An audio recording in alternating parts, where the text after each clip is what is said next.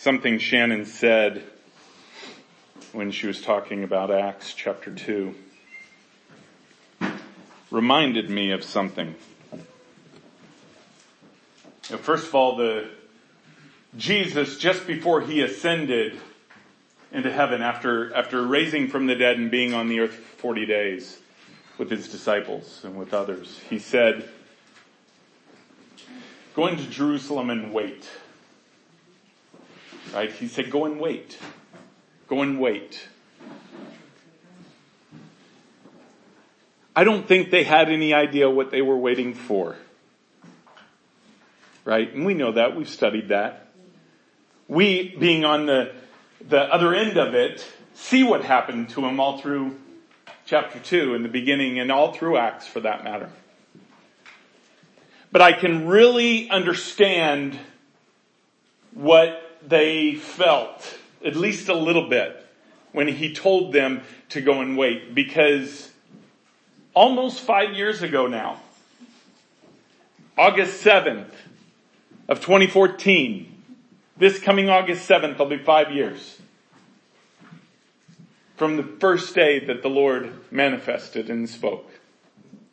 And I remember that day, it was on a Thursday night, and we had, I want to say maybe 25 young people or so, and a couple of us slightly older people. Right, Wendy? Oh no, I'm older than many. Me too. That's why I said slightly. You guys probably didn't know it, but we're in our 30s now. So, but I remember that night, and Simanthea gave the lesson, and it was really good about hearing the voice of God. And I've told this story before, but it didn't hit me quite like it did during worship today. And the thing that kept sticking in my mind from what she had said is, have you ever asked for the presence of the Holy Spirit and asked the Holy Spirit to speak and then just waited in silence for him to speak? And I couldn't get it out of my mind. And so when she was done, I walked forward and I was just single thought at that point. And I said, you know what? We're not going to break into groups. We're not going to do what we normally do. We're just going to get in a circle and we're going to pray and we're going to ask the Lord to speak to us. And then we're going to be silent until he does. Even when the words came out of my mouth, I'm thinking, I cannot believe I'm saying this. Because I've never experienced it before. See, just like the disciples, I was told to go and wait. Not knowing what was about to happen. The disciples didn't know what was about to happen. But when the Holy Spirit fell, he fell in such power. He fell in such grace. It was extraordinary. Changed the world, right? Changed the world. It birthed the church. It birthed the bride. I want to share with you, when you worship, if you are worshiping through a lens of emotion, you're not getting it. If you are worshiping through a lens of intellect, you're not getting it. See, the Bible says that true worshipers will worship in spirit and in truth. It's the truth of who Jesus Christ is and knowing who he is and then saying, yes, my body, my emotion is yours. I'm not saying you won't be emotional.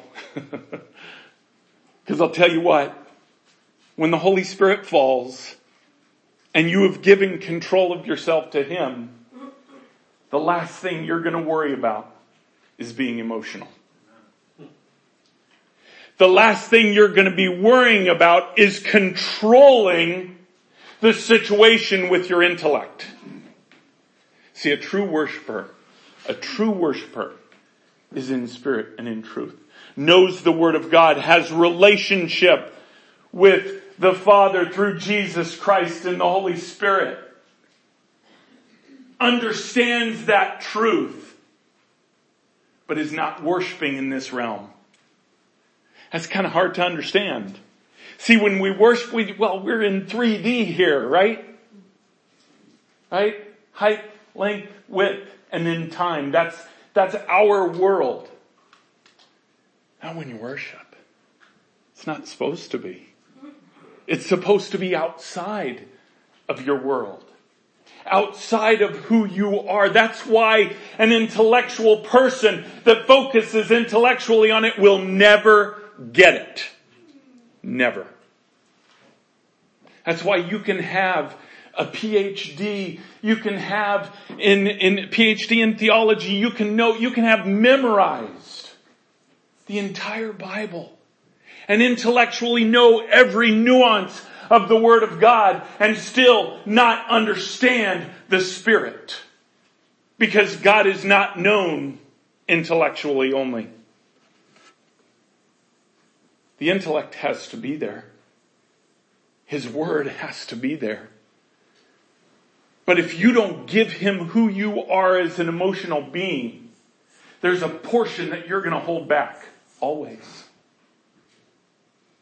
And then there's that peace. There's that peace that He never gets a hold of.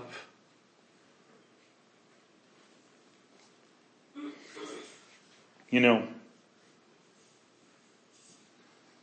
the last 2 weeks, last 3 or 4 weeks have been a struggle for me.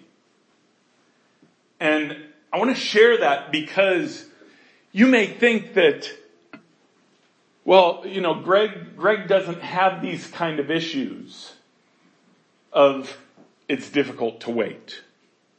It's difficult to not move forward. It's difficult for this. No, I have the same issue.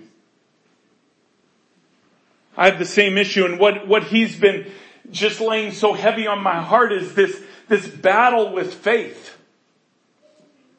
I have a lot of faith. I have a gifting of faith. It doesn't mean that faith is automatic.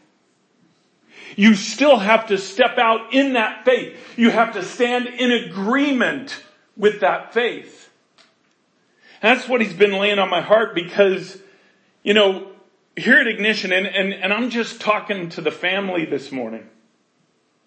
And I know people online will get this too because they're dealing in their own situations, but I'm just talking to the family here. We've had so many promises. And we see the collateral damage of those promises unfulfilled.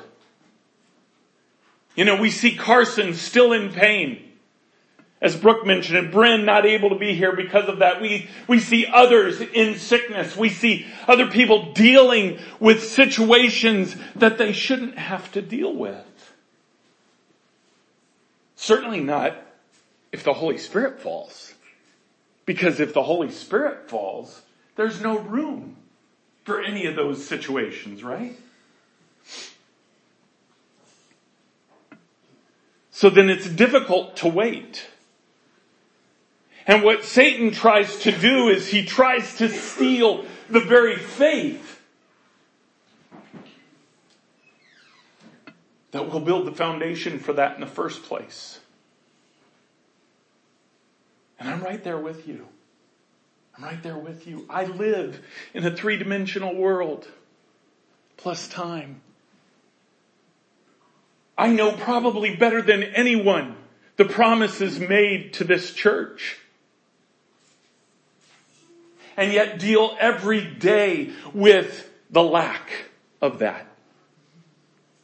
Right? With the unfulfillment of that. And let's be real for a second. You could choose to ignore that and say, well, that doesn't affect me. And just wait, because it will. You'll go through a day where it does.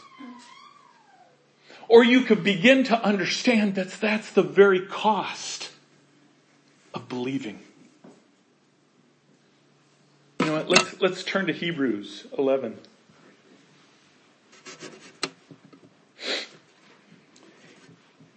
Everybody knows this verse. We're just going to read. I don't even know what he's going to have us read here, but let's begin at verse 1. And Father, I pray that your words come through my mouth, none of my own. Lord, I give you my hands, I give you my feet, my mouth, my eyes. Everything about me, Lord, I give to you, and I ask your will be done as you've planned it in heaven, in Jesus' name.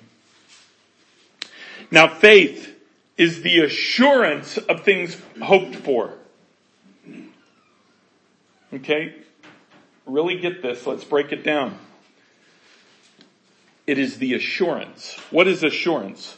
It's the guarantee. Faith is the guarantee of things hoped for. That means things not yet happened, not yet seen. It is the conviction of those things not seen. For by it the people of old received their commendation. See, we talk about a difference between the Old Testament and New Testament, and then if you listen to me at all, you hear oftentimes that there's a lot less differences than you think. Right? But there was a major difference from the Old Testament to New. See, in the Old Testament, when they died, they went to Abraham's bosom if they believed in in a coming Messiah. They didn't go to heaven like we would go to heaven right now to be with Christ.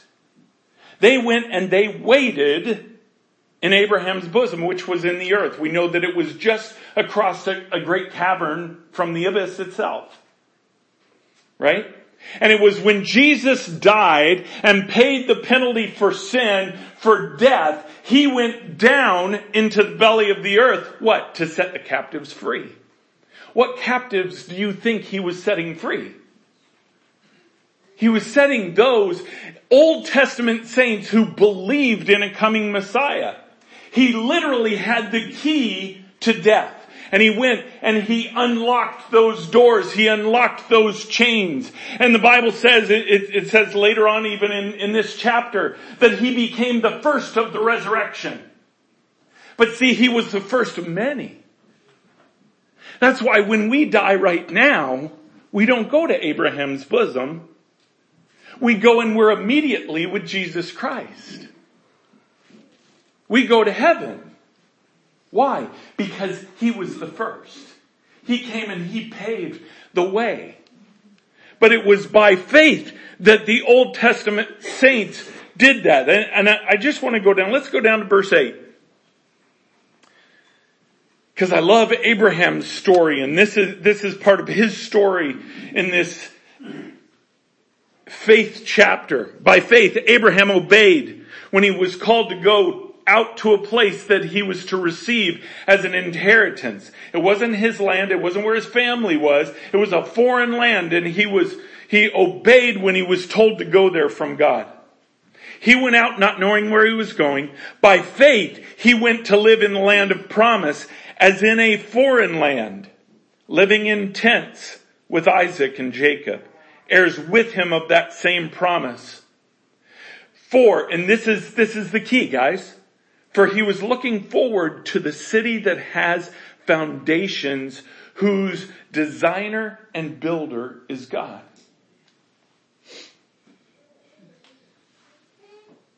See, he was looking for the New Jerusalem. He was looking for that city, for that nation that would be ruled by a coming Messiah. That's what he was looking at. Now, he didn't have the benefit of history like we do. See, the Bible says he never experienced that on earth. In fact, we know some 3,000, 3,500 years later, whatever it is. Maybe, 3,500 years later, we haven't experienced it yet either. But we have the value of history being able to look. We have the value of the Bible showing Jesus and the gospel in his life. We have that we could. He didn't. He had to believe by faith. And he said that what he looked forward to was this city, this land whose designer and builder was God. Verse 13 says, these all, there were many listed in this chapter, but these all died in faith, not having received the things promised, but having seen them and greeted them from afar, and having acknowledged that they were strangers and exiles on the earth. Not Abraham in that new land. It wasn't that he was an exile in the new land. He was literally an exile on the earth. See, do you think of yourself that way? Do you think you belong here? We live here, but do we belong here? No, we're exiles here. We're exiles on this earth. Why? Because we don't belong to the Father of this earth.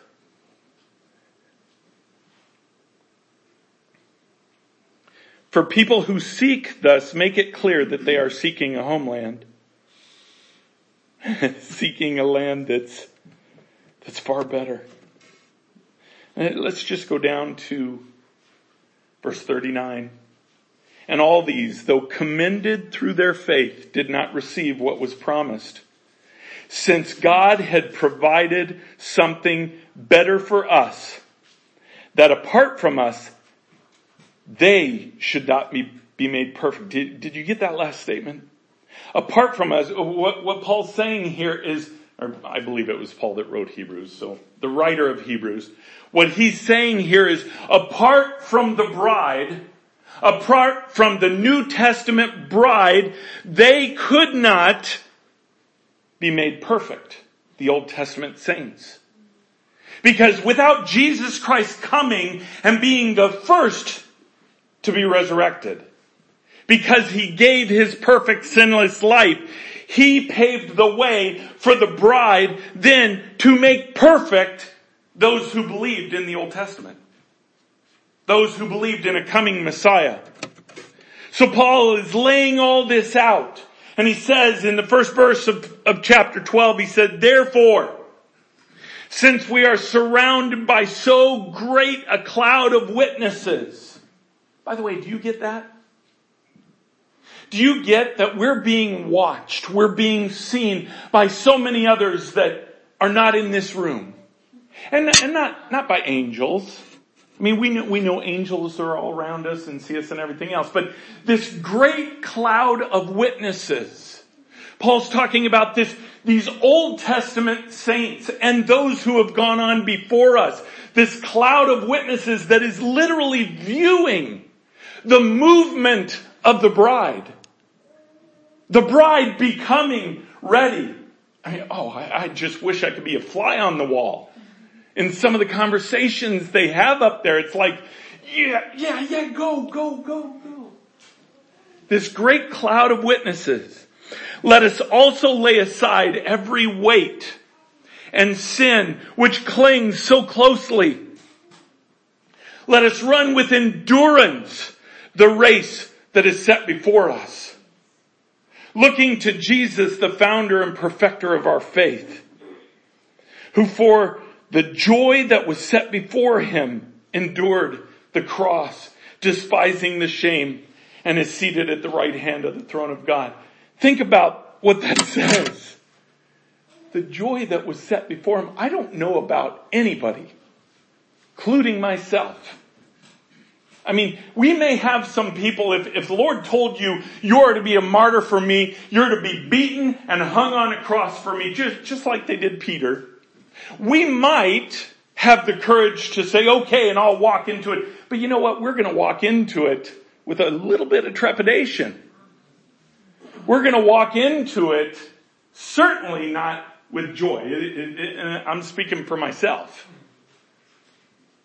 What did Jesus do here? It says it right here. Who for the joy that was set before him endured the cross. The joy that was set before. What do you think that joy was? What do you think that joy was? I mean, when he went down and picture him unlocking those those chains, unlocking those cages. I don't know what they were. Maybe knocking down a door.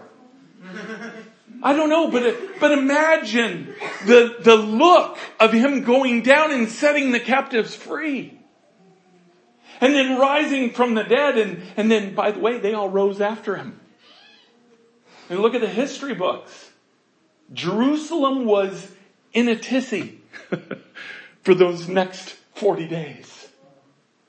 Why? Because it wasn't Jesus. It wasn't just Jesus that rose from the grave. There were many others, and Jerusalem's like, okay, what's going on? What's going on? But see, he had joy in going to the cross because he knew what it would purchase. It would purchase the very possibility of relationship between you and him. Think about the cost. Go all the way back in the Ignition College. We have been going over Genesis and creation. Think about why we were created in the first place. Think about, say, those first 100 years before Adam fell. And the perfect unity, the perfect communion that they had with God. The relationship they had with God. Think of it from God's point of view. He created mankind, men and women, for relationship. Because the angels weren't created for relationship. They were created for obedience. And a third of them screwed that one up. Right? But men and women were created for relationship. That's why God created us. That's why he created you. So imagine a fallen mankind. Especially in the Old Testament. When they didn't get to go to heaven to be with God, to even be with the Son of God, or to be with the Holy Spirit, because they were put in a place that they had to wait. They had to wait. Now, I'm not saying it was a bad place. Certainly better than the other side of the chasm. Right? But they had to wait. Well, look at it from God's point of view. God had to wait. He had to wait almost 4,000 years. From the beginning, when Adam fell, when he broke that relationship, God had to wait. Now, with God, a day is like 1,000 years, right? And 1,000 years is like a day, but he still had to wait. It still broke his heart that he couldn't be in relationship. So imagine Jesus going to the cross, knowing that he was going to be in this insane physical pain, knowing that he was going to be in pain because of being betrayed by those he loved, by those he's giving his very life for. But yet he's thinking in his mind, I am about to free up millions and millions and millions of people to have relationship with my Father. Yeah, I'm in joy. I'm in joy. See, that was the God part of him. The human part of him was, Lord, if there's any way this could happen without the pain part, then do it. But your will, not mine. See, it was faith that took him through that. It was faith. So, right now, how do we keep that faith in walking where we're walking, knowing that these promises are coming, but they're not here yet? I don't know about you, but Satan uses these voices to tell me, well, you know what? Maybe you misunderstood that promise. Or maybe it was for a different time, or maybe it was for this, or maybe it was for that. And you begin to question in your mind where you're at, because you take your circumstances and apply it with the promises, and they don't fit. They don't work because the promises aren't here yet. So God, okay, I really thought that by the ladies' conference, your Holy Spirit would have fallen.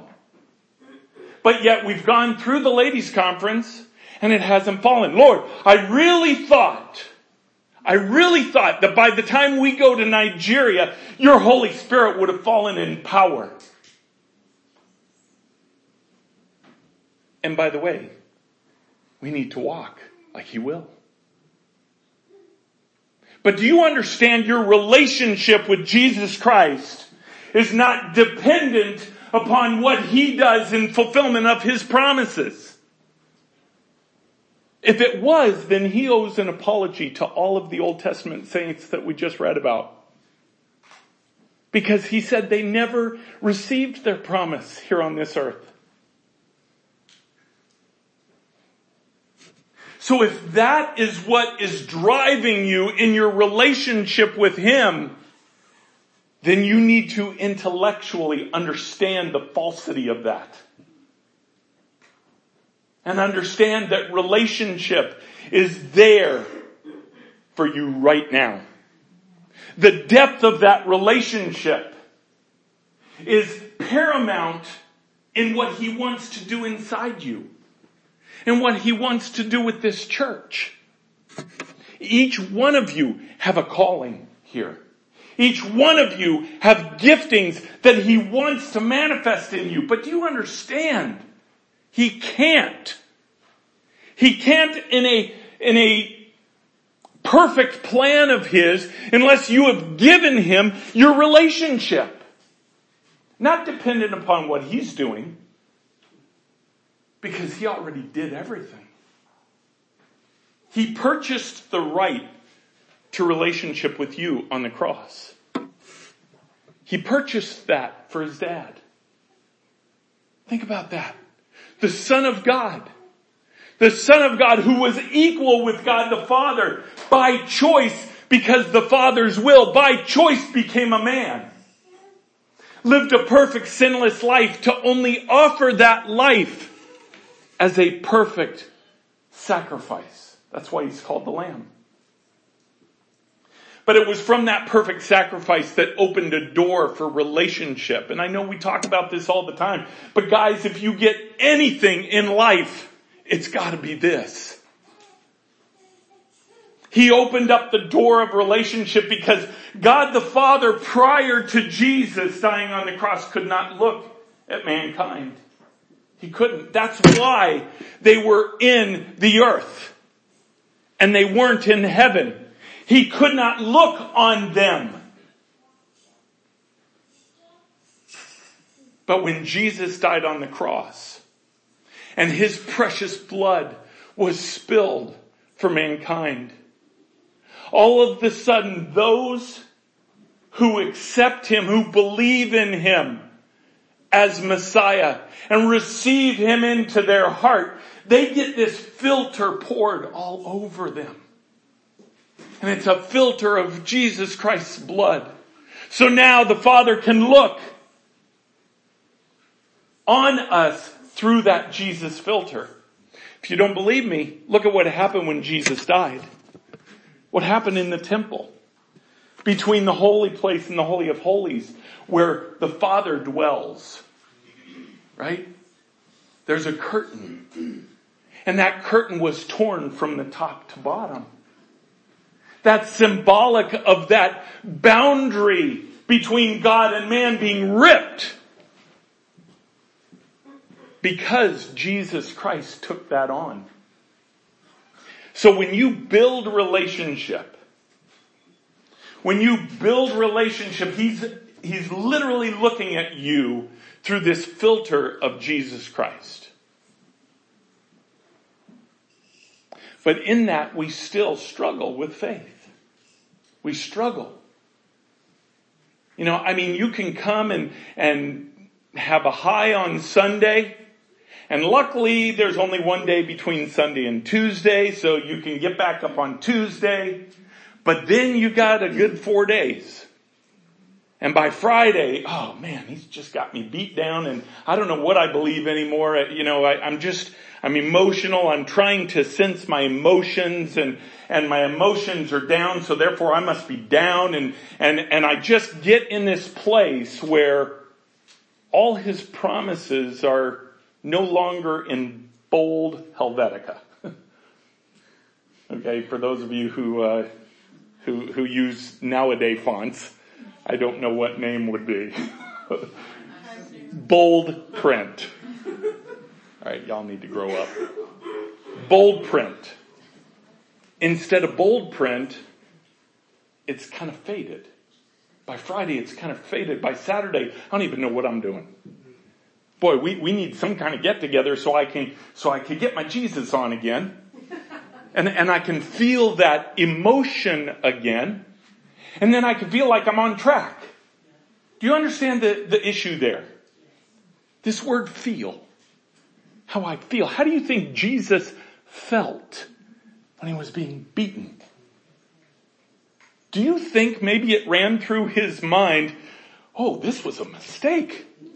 Wait a second. Can we just stop? I got to get to temple and I get, well, he can't get his Jesus on because he's Jesus, but I got to get my God on so I can come back and deal with this.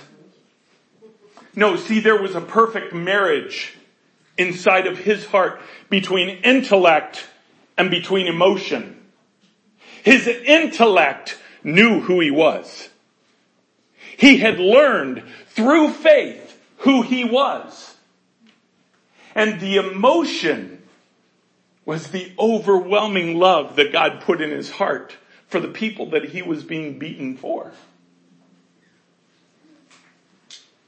Now, we can either look at Jesus and say, well, we can't really follow that because he's God. You know, we can't really duplicate what God did. Or you could believe the word of God and believe that Jesus did nothing as God when he was on this earth. Everything he did was as a man. Everything he did was the will of the Father. None of it was his own will. So he, by faith, learned who he was. He, by faith, knew what God's will for his life was. Why? Because he built relationship with him.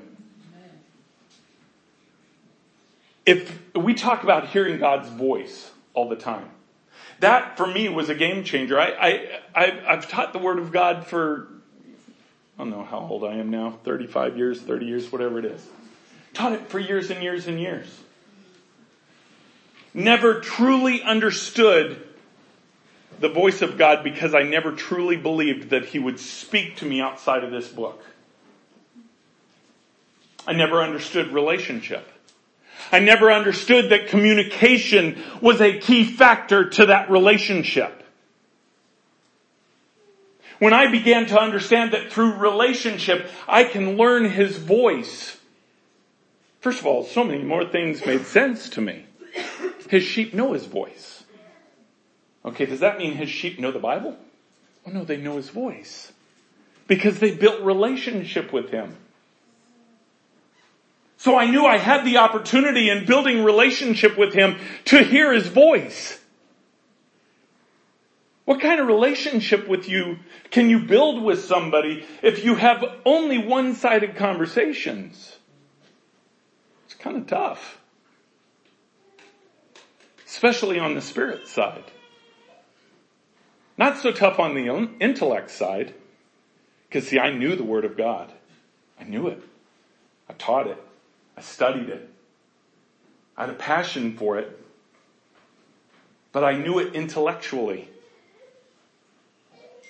And yet, what he wants is us to walk in faith, knowing him in truth, but in the Spirit. See, something else happened, which was extraordinary. When Jesus Christ died on the cross. You okay? Making me need some water.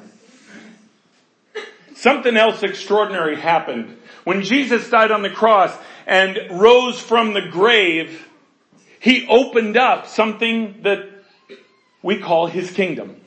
Right? His kingdom. He literally brought his kingdom to earth. So now in building a relationship with him, we're able to do that because He brought it here. See, because you can't just build a relationship with him intellectually.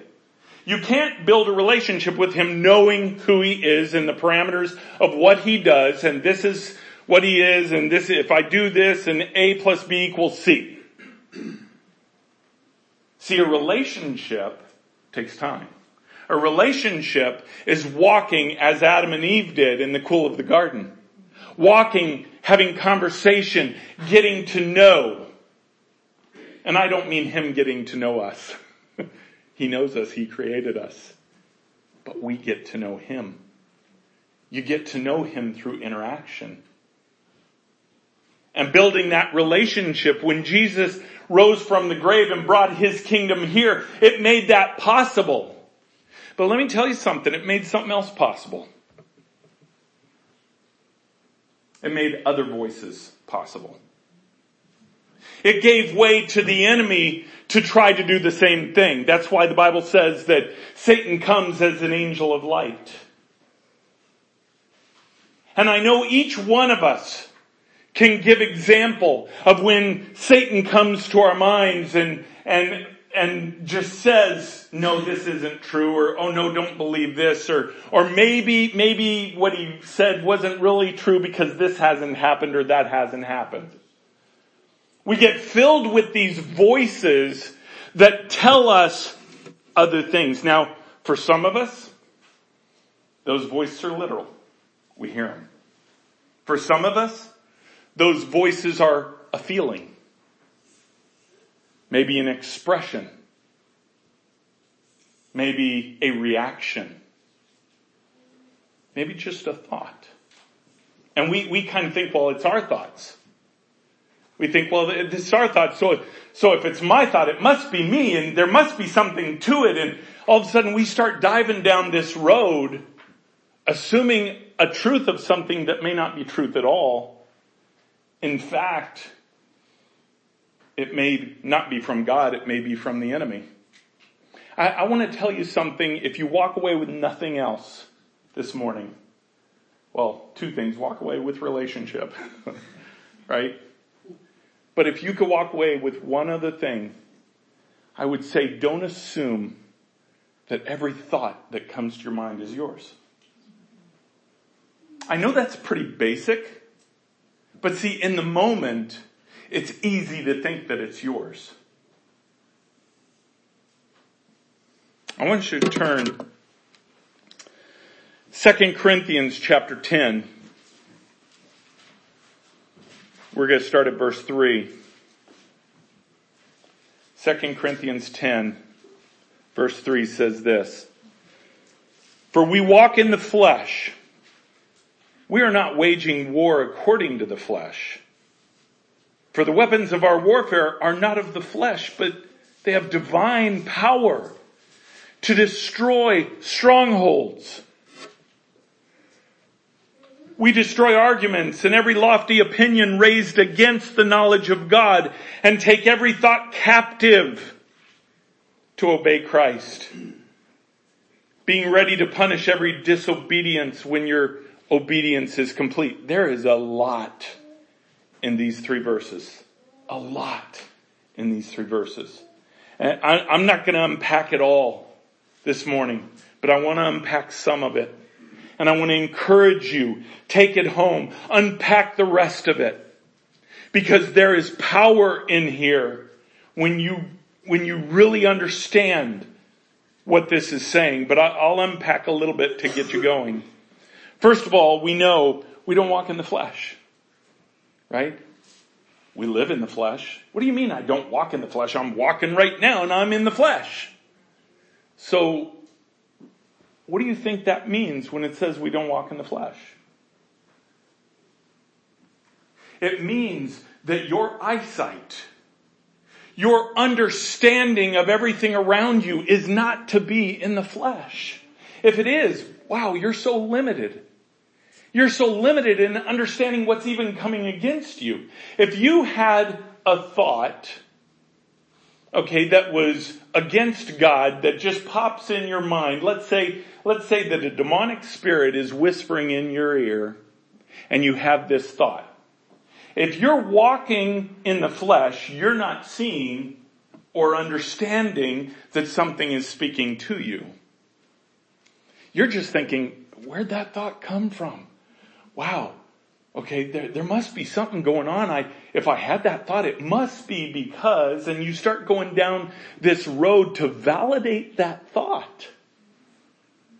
When in the first place, that thought may not even be yours. That thought may not even be truth. Whereas if you walk in the Spirit and not in the flesh, immediately a thought comes to your mind. And I can tell you this by experience. Immediately a thought comes to your mind and you know, that is not my thought. And you can then immediately quantify it and deal with it. Because demonic spirits, Satan uses them to speak to us all the time. If you don't think that, you've already lost the war. If you don't think that Satan uses them to whisper into your ear, you've already lost. Do you understand what I'm saying? But if you recognize that the enemy is coming out at you, and yet your warfare is not in the flesh, but it's in the Spirit, then you could go to war. And you could recognize, okay, wait a second, where'd that thought come from? Now, some of them you may know, okay, that was not God. Immediately you're aware of that. That was not God. I can't tell you, I don't know, I probably shouldn't admit this, but it's the weirdest thing. Sometimes I'll be driving down the road, and especially at night, when, headlights are bright and stuff like that. I'll be driving down the road and there's a car coming the other way, and I have this urge to just turn into it. Yeah, it wouldn't have a great outcome, right? Okay, now, whose thought do you think that is? Right. I mean, there are some that are pretty obvious, right? It's like, yeah, no, you may want to just, kind of ignore that one, tell it to leave, stop. And it's funny how if I don't deal with it, it'll get louder. Now, I don't know if that's because not dealing with it is giving it authority. I don't know. I would have to really sit down and figure that one out. I don't think so. I think it's more that when you don't deal with it, it gets louder, just like a little kid. Right? They start being bad. If I just ignore them, they'll stop and they'll be good. Yeah, it doesn't work that way. Any of you, and I know most in here are not parents, but remember when you were a kid. You probably don't remember you being bad, but trust me, every one of you were. Right? Okay, if I don't deal with that, it's going to get worse. So in my mind, if I have a thought that comes in that I know is not God, I deal with it. Now it's not hard to deal with. Get out of my head in Jesus' name. Period. If it keeps coming, then what's the Bible say? Resist the devil, he'll flee from you. So if he doesn't flee as I am resisting, I go tell Dad. Dad, he's not leaving. Get him out of here. What does he do? Boom, he's gone. I can tell you, I've done that hundreds of times, and every time it blows me away. Sometimes I get a kick out of him staying around long enough for me to tell Dad. And it's like every time, boom, he's gone. I'll even try to think, okay, no, he's gone. I can't even manufacture the thought. Why? Because my weapons are not of the flesh. See, from the outside, like Alexis might be sitting in the seat next to me, from the outside, she just thinks I'm a great driver. She has no idea. The 5 head-on collisions that we just avoided. No idea. Why? Because my weapons are not in the flesh. My weapons are in the Spirit. Because the enemy is in the Spirit. Right? And if you don't fight in the Spirit, you never understand the divine power to crush strongholds. That's the latter part of verse 4. Divine power to destroy strongholds. By the way, that's not just strongholds in you. That's where it starts. Right? We war in the flesh we war in the spirit to war against strongholds that Satan has in our lives. But as those are being destroyed, we also war for others. We have a prayer call every night, which you guys know. By the way, if you didn't know, we have a prayer call every night, 8:30. Right? On this prayer call, we fight for others. We fight for this country. We believe in this spiritual battle that destroys strongholds. And oh my goodness, if you don't believe that works, then I just say try it. Try it. Begin to understand the weapons of your warfare. Or just get on the call. Because then you're going to see what we pray for comes about. It's extraordinary to watch.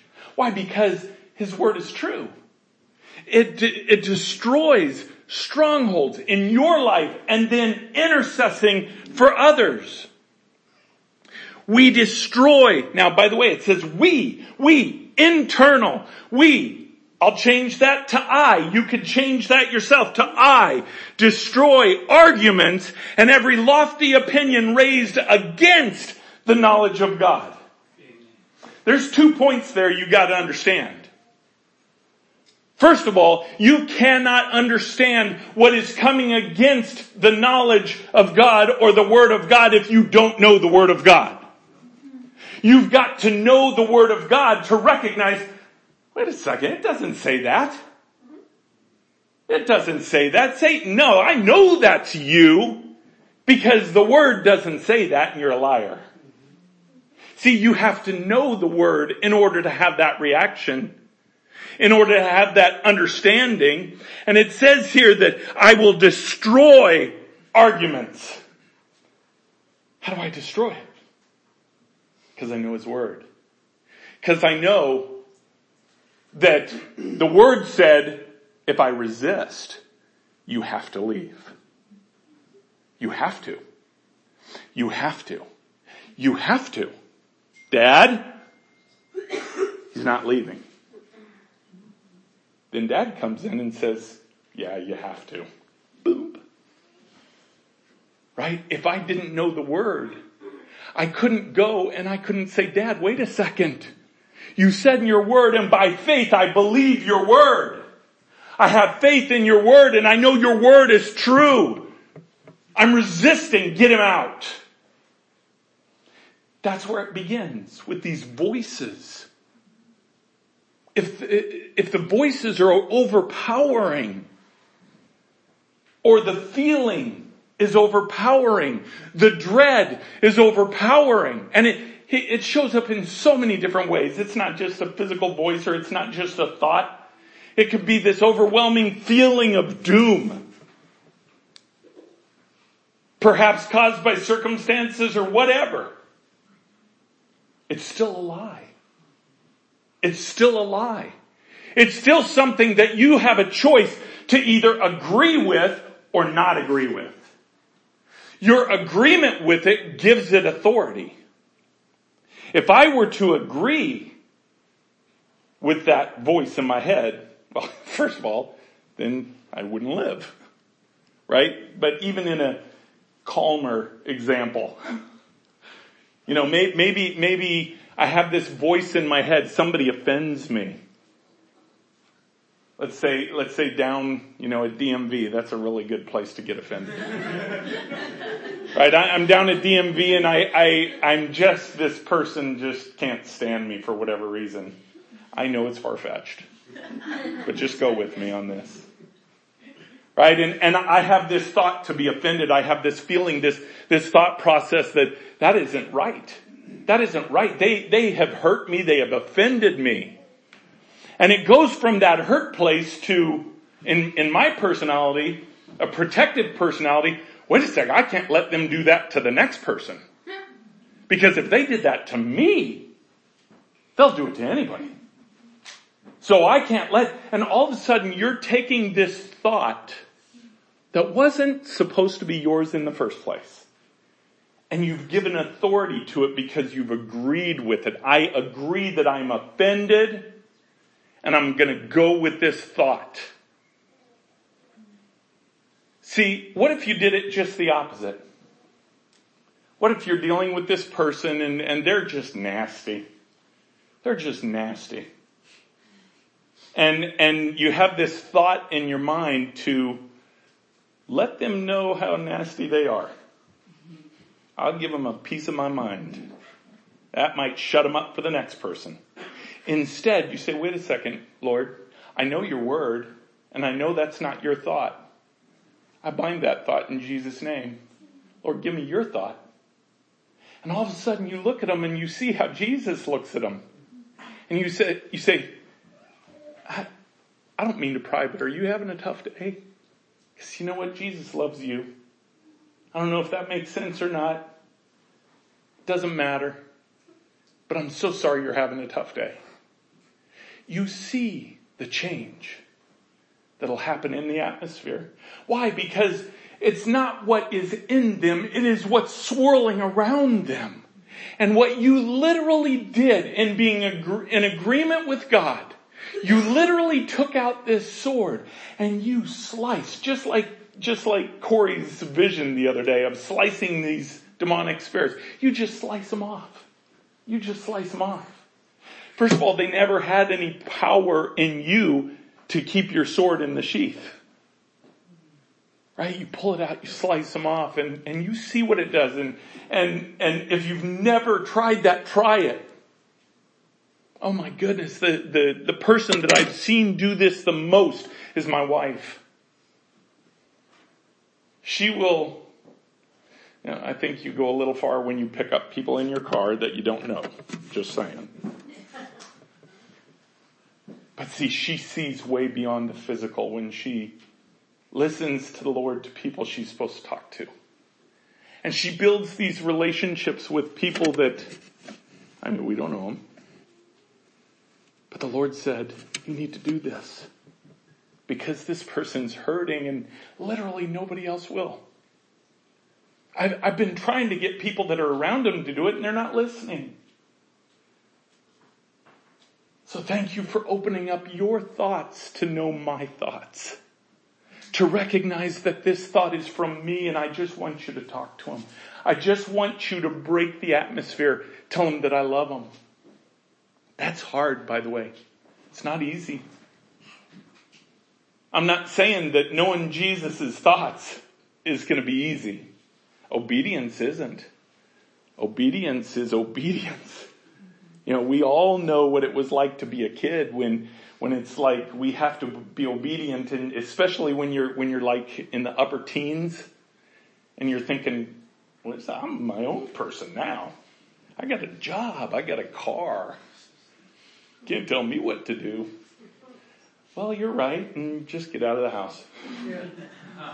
Okay, you can tell me what to do. Right? Obedience is tough. It's tough. But it has its payout.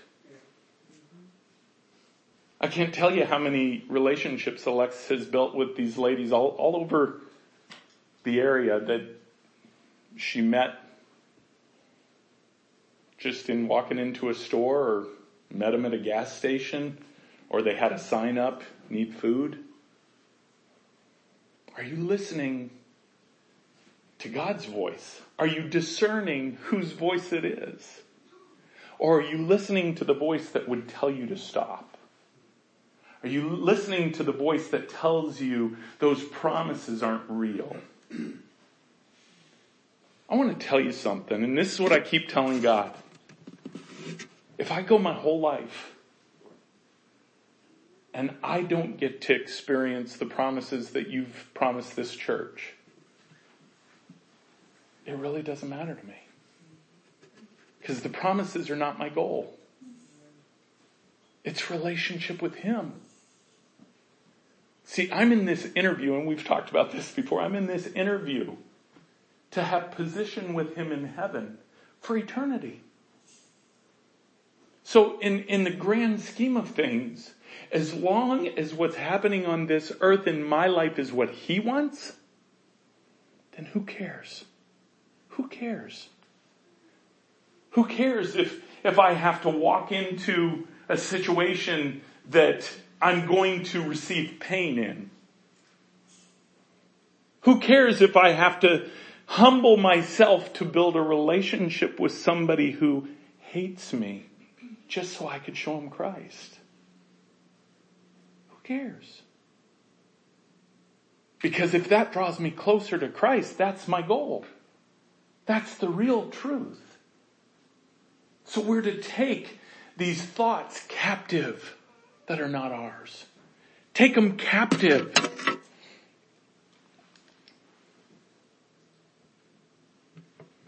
After it says we destroy the arguments and destroy these strongholds, it says take every thought captive. For what reason? To obey Christ.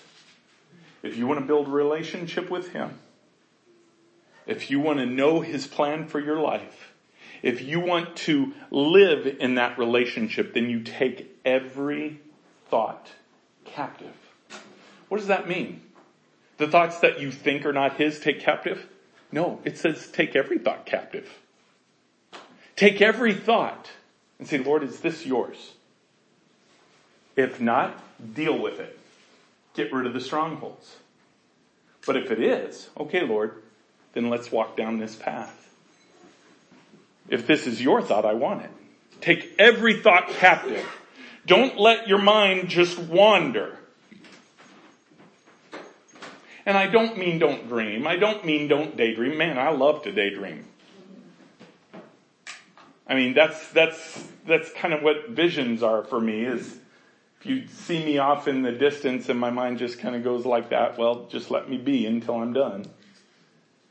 Right? So it's not about letting your mind wander in that way. That's not what I'm talking about. But as you build a relationship with the Lord, he'll tell you what thoughts are his and what are not. And by the way, some are so obvious.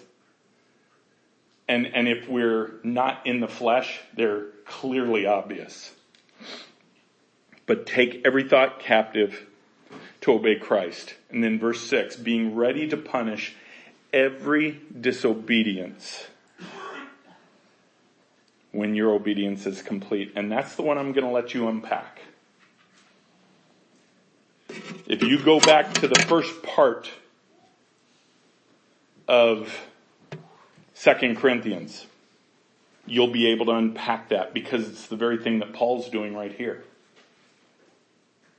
Okay? It's not about judging others. It's about, through your own obedience, going after disobedience in the church. And by the way, that's not being judgmental. Okay, that's where the church has taken it and taken control of it and been wrong. No. Think of the examples we just did. You know, if I really want to make a difference in somebody's life, what do you think is going to work better? If I come at them and say, wait a second, you're supposed to do this. I got these 10 things you need to do to get your life straight. Here. Let me know when you got them done. Or if I begin to build a relationship with them and show them in my own life what obedience looks like, I'll tell you what, that's way more powerful. That's way more powerful to be able to show what relationship with Jesus Christ looks like. Right? That's what it means when it's talking about punish every disobedience when your obedience is complete. See, you're not the one doing the punishing. When we walk in truth and we walk in the Spirit, it's the Spirit of God that does all that. Let's pray. Heavenly Father, Lord, we worship you and praise you. We thank you, God, for your love. We thank you for your grace and your mercy. God, we thank you for your Son who gave us the potential, the pathway for relationship with you. But God, there is a very real enemy that would subtly try to turn our pathway. Teach us, Father, how to take every thought captive. Where our minds in relationship literally become the mind of Christ, as your word says. That's what the enemy's really afraid of. Is your bride developing the mind of your son? Just as he did when he was on this earth, trusting you in who he was. Trusting you in faith in what you wanted to do in him, because he said, everything that I did was of the Father, and none of it of his own will. So Father, we're to be the same. I pray that you teach us to take every thought captive and do your will. In Jesus' name, amen.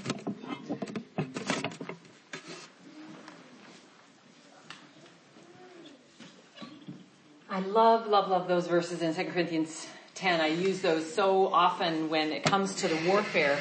And I do believe the Lord wanted me to just say one quick thing before we close in announcements. And that is in this, he mentioned James 4:7, which is the, resisting the devil and he'll flee. But the first phrase of that verse is really the key to the weapons of our warfare being strong. And Greg has preached on this so many times when it comes to purity and our walking in relationship is walking in obedience. But that first phrase in James 4:7 is submit yourselves therefore to God. And when you are faced with warfare coming at you, which we all are every day, if you are not submitting your life and your heart, your choices, your thoughts to God, you will not be able to resist the devil like you would if you're submitted. There is a life of repentance. Repentance was that hardcore word, at least in our upbringing, that was always this hellfire and brimstone negative thing that just meant you were dirty, rotten, and there was no hope. At least in this paradigm. And God has since shown me that repentance is a call to drawing in closer to Him, hidden away, hidden with Him in the secret place. The hidden with Christ is Colossians 3:3, but we learn a lot about the secret place. And this submission, this constant repentance is so key. The Lord shows me every time those fiery darts, especially I love Greg's example of the person being mean and offensive to you. Those fiery darts that hit us come not just in voices from the demonic realm, but they hit us with the voice of humans from other people. Have you ever been hurt or offended? Words pierce and they hurt. And without my shield of faith, it just cuts right through. And God has been showing me, you've got to submit to my plan. You've got to submit to my thoughts and my ways. And this idea of repentance has got to be a lifestyle of just going before Him and saying, God, not my will, nothing of my will. Because we want to win all these battles, but we don't always want to pay the price of winning the battle, which is laying down our life, being crucified in our flesh with Him. And so sometimes the battle that rages and sometimes the thoughts that hit us and the way to just finally stop them from coming, yes, is applying 2 Corinthians 10:5. But it's also perhaps saying, Lord, why is this continuing to hit me? Is there something unsurrendered? Is there something in my life that has opened a door of authority that's giving permission before your throne to the enemy to come and hit me over and over in this way? Because see, if there's a part of us that's not laid down, then God does want to get our attention. And as a righteous judge, He has to allow sometimes the enemy to attack us if we've given permission in some way in our life. And ultimately, all of that repentance, that submission, does draw us closer. It does bring us in a place of purity. And I love, we were talking about this some time ago, but we were talking about preparing our hearts. And one thing that is so true, and I loved even the way he said, I can't remember exactly how you said it, but Greg was like, my desire is to live in a constant state of preparing my heart. Amen. It's not just it's time to prepare my heart. We want to live in a constant communion with God and a constant place of, Lord, show me immediately if there is a thought. See, when we can bring into subjection our thought life and our heart, the actions and the choices will automatically be there, because it's what you think about that is brought about in your life. And so when we deal with the heart issue, that's one parenting advice that I got is, when you're raising your children, deal with the heart issue. Deal with the reactions, the smirks, the sassy, response. Because guess what? When that is dealt with, the behavior just takes care of itself. When sassiness or heart issues are not dealt with, and you can't get inside of a heart, but I'm saying when you deal with some of that at that early stage, then you're not band-aiding a major problem later. And so this is just a powerful, powerful message that is a need for a reminder all the time. We will always be facing battles. And to understand the power that God has given us is so extraordinary. We are overcomers. We are victors. Romans 8 is just a promise after promise after promise of what we have in Him. But it does come when every time Greg says in relationship, it's like, what is in relationship? It's like we've heard that now so many times on a practical level. Like he said so strongly, it is knowing God in His Word. But it's God, what needs to be laid down in my life to then be more like you? Relationship with Him is that we want to be more like Him. We have been born again into a new life, transformed in our mind, like Romans 12 says. So that is something I now, every time I hear the word relationship, I think repentance, submission. And the more I am drawn in purity, the more, if you can say you're putting on your armor in that, but it's almost like I feel like it sharpens my armor, because then I believe Him for more. There's a power in an unquenched life in the Spirit. When the Holy Spirit is unquenched in your life, there's great power there, great power. Yeah. And it will encourage you in the waiting, because we're waiting for a lot of stuff. We're just waiting. That, by the way, waiting is the process of relationship. Yes. If there were no waiting, there would be no relationship. There would just be wow, promise, wow. There would just be reaction of blessing and promise. But God wants relationship. We've been married now 30 plus years, a little bit of a plus. We just had our anniversary, you know that. And I think, you know what? What has our relationship been?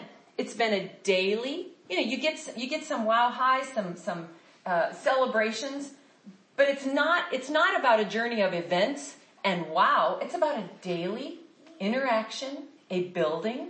It's, marriage is a picture of Christ and the church. Amen. So it's also about a daily submission. Yes, wives submit to God has a structure of the authority, but He submits to me as much because the husbands loved your wives. That's also a submission. Amen. And it's a constant thinking of others more than ourselves. And it's a battle because our flesh rears up often and we have conflicts. But it's a journey that the journey of a relationship is we're waiting on many things. You're waiting for the first child. Then you're waiting for the stages and mile markers in your child's life. Then you wait for retirement. Then you're waiting for this. It's the same thing. It's the same thing. Yeah. But in the process, there's beautiful relationship. There's sweet fellowship. There's great times together. And that is what God wants for us. Amen. So I say this about every one of them. Listen to this again.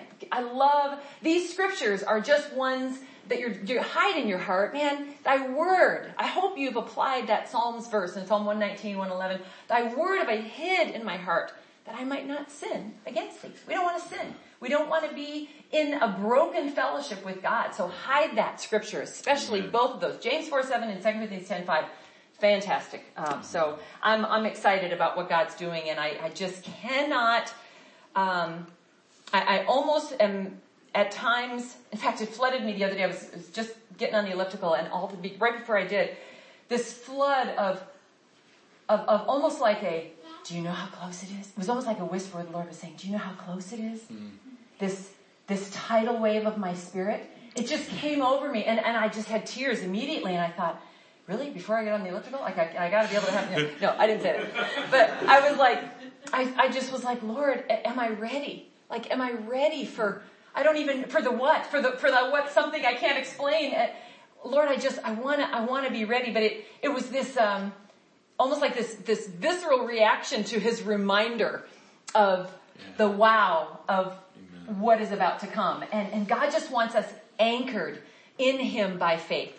But be excited. Manage your expectations in the Spirit, because highs and lows and expectations felt unmet are often because they're processed through our flesh. He never, ever lets us down, ever fails us. And when you're in the Spirit, you know that. As soon as you get in the flesh, you lean on your own understanding and you say, well, what about that? What about that? Well, that didn't seem good. Well, I was waiting for that. That didn't happen. That's all a fleshly reaction. Those are all responses to lies. God is consistently meeting and fulfilling us. But the big, big wow is coming. What Jesus said, more is coming. And sometimes I get that. And ask God, say, just give me an encouragement today. Give me a glimpse. But more often than not, and I don't know what he does with Shannon, because I know this has been on her heart a lot, to pray for the Holy Spirit falling. Sometimes the glimpse of his reminder that the tidal wave is coming will not come in that form. Sometimes it'll come in yes, I'm coming, and I want you to deal with this. Please deal with this, so that the weight of my glory does not crush you, but it establishes you. Amen. Please deal with this. Don't avoid this habit, this issue, this whatever. Just, I'm working with you. I've been trying to deal with you on this. I've been trying to surrender. Take these thoughts captive, like he said, because all of these things, he wants a readiness for every day, not just for an event, but for every day. But I'm very excited about what's coming. So I want to make